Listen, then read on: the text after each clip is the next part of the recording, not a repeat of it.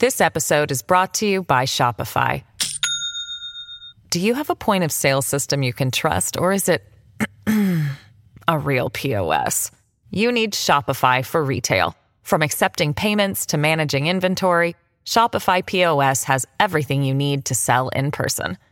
Go to shopify.com/system, all lowercase, to take your retail business to the next level today. That's shopify.com/system.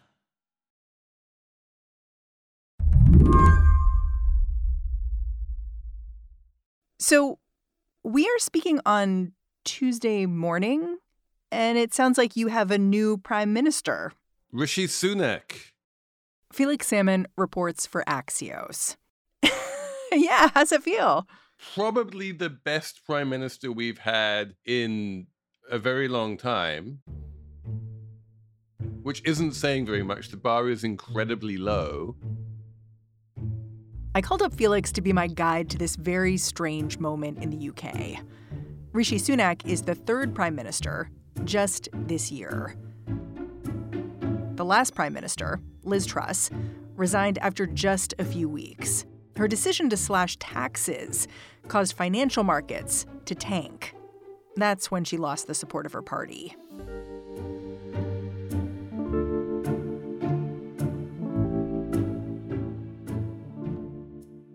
As an American, I can't help but focus on the absurdity of how Rishi Sunak was appointed. Like, after Liz Truss announced her resignation, Sunak was simply agreed upon by the Conservative Party, right? Correct. This was basically a coronation. There was, it was a quasi-election. Well, an election among a few people. An election among 349 people who are the members of the Parliamentary Conservative Party, or all of the Conservative members of Parliament. They basically got together and reached consensus that it should be Rishi. And then Rishi went to Buckingham Palace and he went through this ceremony called kissing hands with the king. Yeah, I mean, it's so anachronistic and so dumb. Yeah. This is not what the people in England want necessarily. But it's what they've got. Oh, if there was a general election tomorrow, the Conservatives would end up with 10 seats. It would be a complete annihilation. So my main question for Felix was, how did the UK get here? The last 4 leaders have all been from the Conservative Tory party, and they've all resigned or been kicked out of office. Exactly how is this still happening? I heard one member of the Labour Party put it like this. I mean, granted, they have a stake in this. They want a general election because they just see blood in the water right now. But the way that this lawmaker put it was that Rishi Sunak is covered in the mess of the last 12 years, which I don't know if that's true, but if you had to explain what that mess is exactly, what would you say? I can explain that mess with one word, which is just Brexit.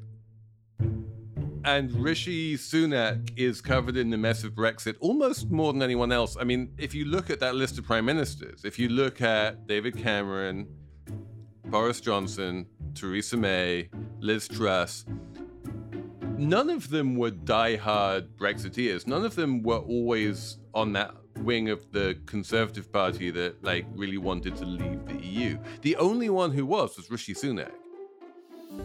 So he is deep in the deep cause of everything that is wrong with Britain and everything that is wrong with the Conservative Party. He's on the wrong side of that. It's so interesting because you also say he's the best prime minister in a decade. The least worst. Today on the show, why the mess in Britain seems to keep getting more intractable, and why so many, including Felix, say Brexit's to blame. I'm Mary Harris. You're listening to What Next? Stick around.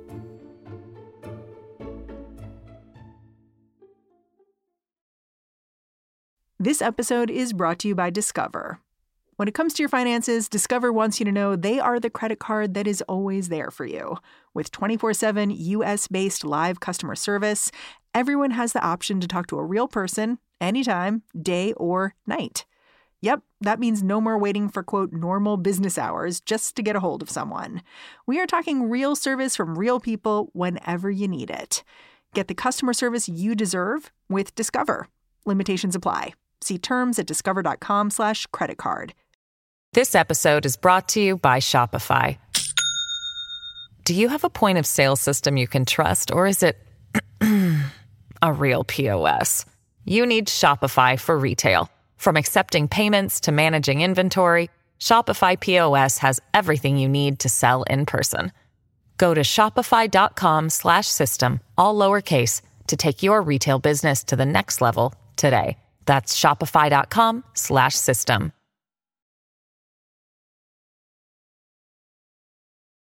Naming Brexit as the cause of the current crisis in leadership in the UK is slightly flip. Brexit's obviously made it harder for England to recover from the pandemic and the inflation that's dogged the global economy over the last year. But Felix Salmon blames Brexit for the UK's current situation mostly because it shifted the vibes for conservative politicians. A little bit at first, and then a whole lot. It meant that anyone who wanted to get elected to be a member of parliament for the Conservative Party had to pretend to believe that Brexit would be good for the country, even though it patently wasn't and could never be.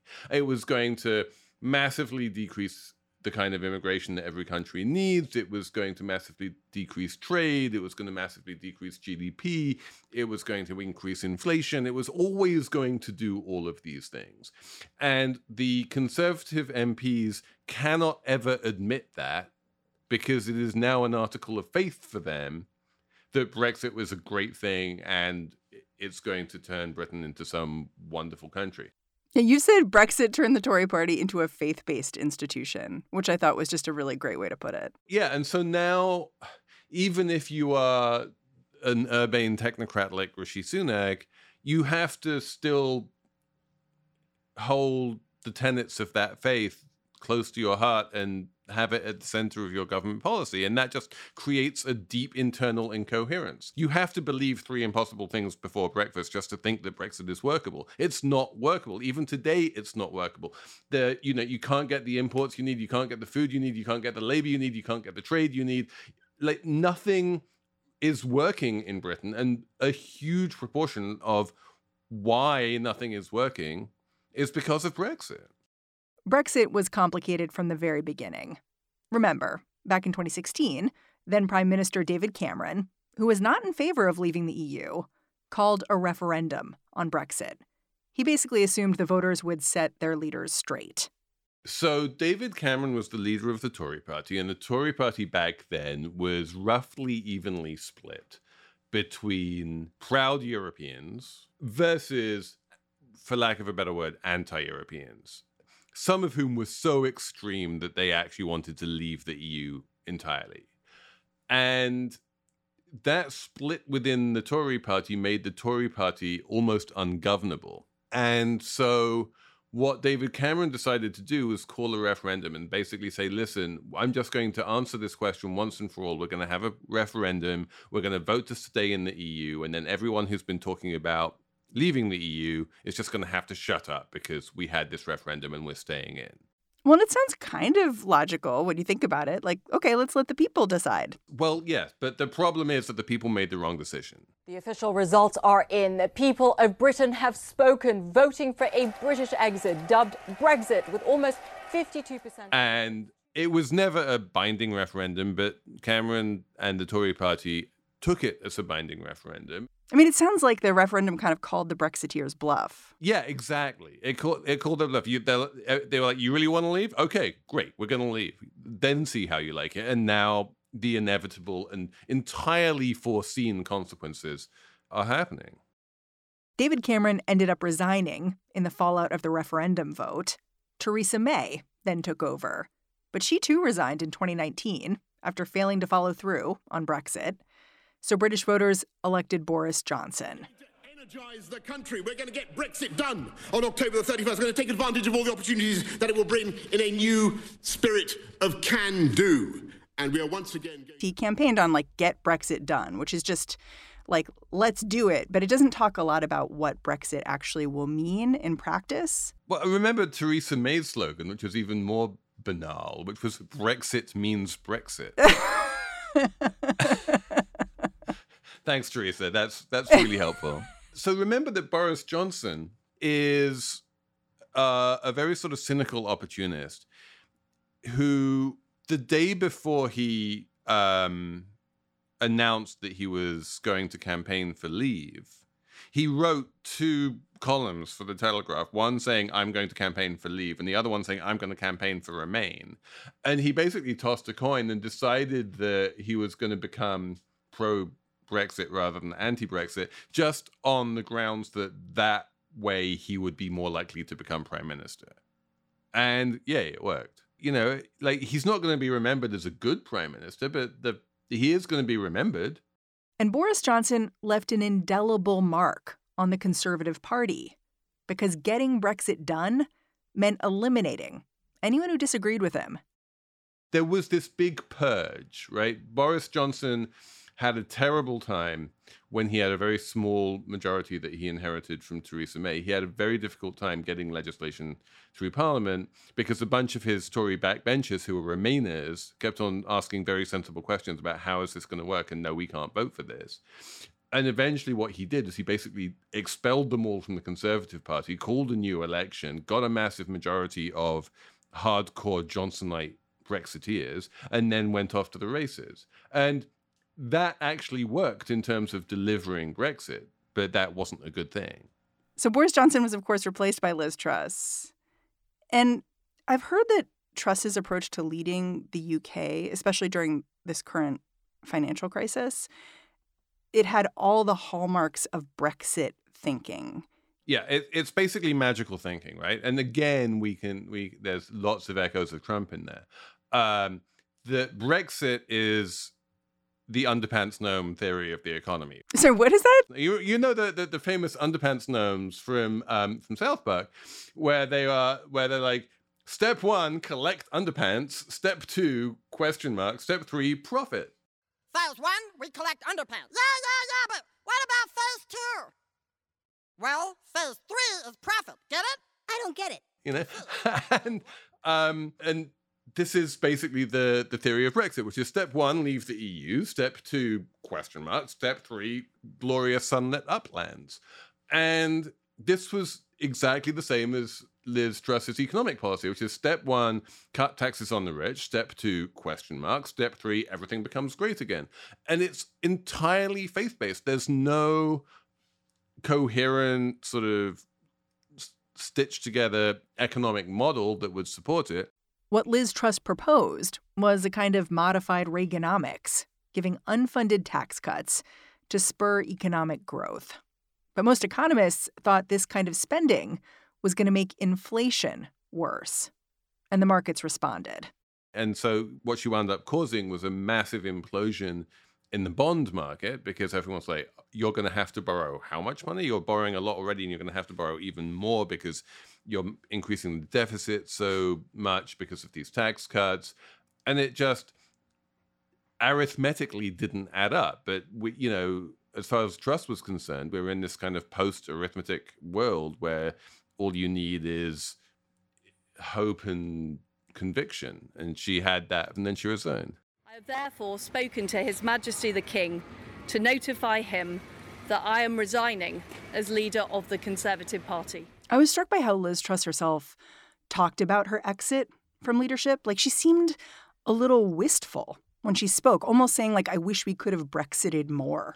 And we set out a vision for a low-tax, high-growth economy that would take advantage of the freedoms of Brexit. I recognise, though, given the situation, I cannot deliver the mandate on which I was elected by the Conservative Party. Like, when she says something like that, what do you make of it? She was surprisingly unapologetic. There was one brief moment where she kind of apologized for the mini budget that caused all of the chaos and said, "Oh, whoops, we made a mistake." But no, she came out with her final speech and basically said, "I was right." And the markets were wrong and we can't let the markets dictate what's happening in the country. And if you just, as I say, like, to be a Tory is to believe impossible things. And she genuinely believes that if she'd been able to enact those economic policies, that would have been awesomely wonderful for Britain. After the break. It is only right to explain why I'm standing here as your new Prime Minister. What does all this mean for Rishi Sunak, the UK's new Prime Minister?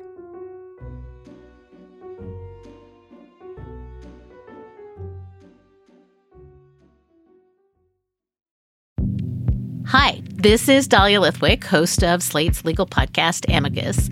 If you're listening to this show, you might be interested in Amicus's live show that we're hosting in Washington, D.C. on Tuesday, May the 14th. My colleague, Mark Joseph Stern, and I will be talking to some amazing guests, including Sherrilyn Ifill and a sitting state Supreme Court justice, all about how originalism, a relatively recently invented way of interpreting the Constitution, has taken over the Supreme Court and radically reshaped the law. It's been doctrinal rocket fuel for the conservative legal movement and facilitated the rolling back of abortion rights, the expansion of gun rights, and the obliteration of the separation of church and state. And as another wildly consequential Supreme Court term careers to its end, the court's originalists are on a tear. But there's something you can do about it, and we hope you'll join us in D.C. on May 14th to explore the possible pathways out of the current situation. Go to slate.com/Amicus Live for tickets.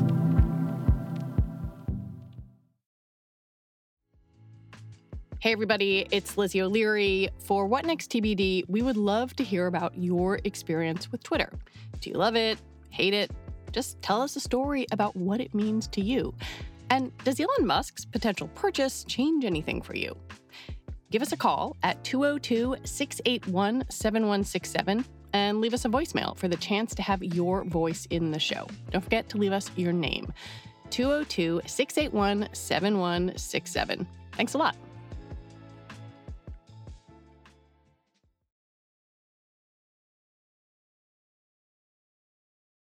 Earlier this week, the UK's brand new Prime Minister gave his first press conference from that iconic podium in front of 10 Downing Street. Right now, our country is facing a profound economic crisis. The aftermath of COVID still lingers. Putin's war in Ukraine has destabilized energy. He sounded earnest enough, but my question for Felix Salmon was, what exactly can Rishi Sunak do here? So right now, the Tory party is in that Wile E. Coyote moment where it's already run off the top of the cliff, but it hasn't fallen. They have this large majority in Parliament for another couple of years before they need to call an election. So they get to rule the country, even though there's very little popular support for them. And if there was a general election tomorrow, they would lose most of their seats. So to lead the Tory party is to lead a party that basically is staring death and disaster in the face. It knows that at the next election, it's going to get wiped out. There's going to be like this huge swing from Conservative to Labour. And they're just sort of trying to work out what can we do over the next 2 years to try and minimize the damage of that election. And frankly, the answer is not very much. The damage has been done. Is there really no way that Rishi Sunak could reckon with Brexit? I mean, I suppose he could come out and say, whoops, this was a terrible idea and it's made everything worse and we should try and roll back some of it and start re-entering the EU and be much more constructive and start signing on to some of their basic trade agreement stuff. But no, there's no way he could do that. He would face an immediate revolt in the Tory party. It would last 5 seconds. There's a certain, I don't know if I'd call it poetry, but there's like a you break it, you bought it kind of element to this. Exactly. The Tories broke it. The Tories bought it. The Tories are going to wind up imploding, and as a result of this fateful decision that David Cameron made to call that referendum, it's a very deserved end to a pretty shambolic party. But the sad thing is that it's not just the Tories who've been devastated, it's the whole country. You know, I think as an American, there's a temptation to look at the UK and basically say, like, wow, crazy things are happening over there. But I wonder if you think there are lessons in what's going on in the UK for the rest of us, and if so, what those lessons are. I feel that far too many people have been very quick to draw sort of fiscal lessons, and they're like, you know, especially on the right, I'm hearing a lot of commentary saying like, well, the lesson of Britain is that we need more fiscal responsibility. Like, no, the lesson of Britain is that you can't have a faith-based government which just starts with an ideology rather than with reality. And I do worry that there are an increasing number of ideologues running for elected office in the United States. And, you know, if the big lie in Britain is, you know, Brexit is going to be good for the country, and that was a lie that is very attractive to a certain amount of the populace and that they wound up voting for, then the equivalent lie in the United States is Donald Trump won the 2020 election. And now a huge number of people are desperate to vote for anyone who will parrot that lie with a straight face. Yeah. I'm glad you talked about the fiscal lessons and how they tie in here, because I agree with you. When I looked at what happened before Liz Truss resigned with the tanking pound, you know, I think there were a lot of people who were saying, well, could this happen here? Could this happen in the United States? Like, what's the lesson here? And the more I read about it, the more I thought that the lesson was metaphorical versus like one-to-one, because there are lots of reasons why what happened in the UK won't happen in the United States.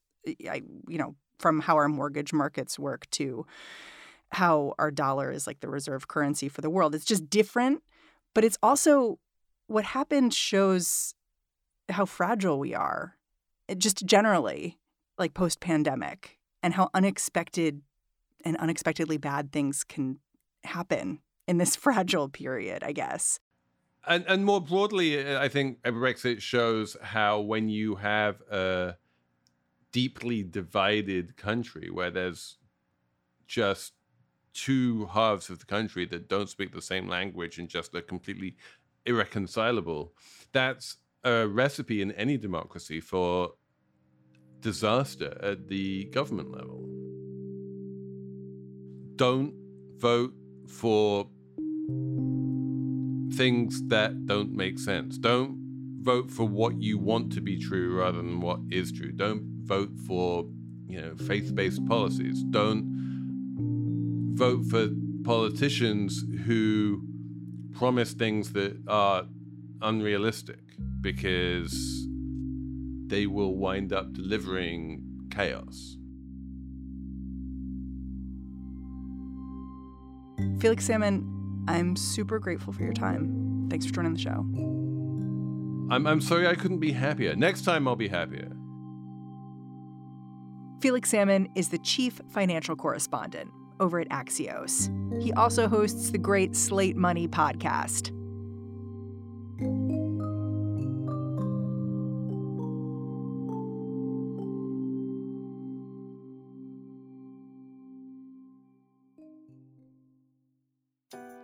And that's the show. If you are a fan of what we're doing here at What Next, the best way to support our work is to join Slate Plus. So head on over to slate.com/whatnextplus and sign up, like right now. What Next is produced by Elena Schwartz, Mary Wilson, Carmel Delshad, and Madeline Ducharme. We are getting a ton of support right now from Anna Phillips and Jared Downing. We are led by Alicia Montgomery and Joanne Levine.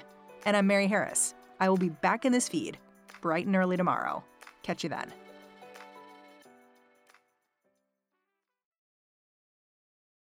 For the ones who work hard to ensure their crew can always go the extra mile, and the ones who get in early so everyone can go home on time, there's Grainger, offering professional-grade supplies backed by product experts so you can quickly and easily find what you need. Plus, you can count on access to a committed team ready to go the extra mile for you. Call, click Grainger.com, or just stop by. Grainger, for the ones who get it done.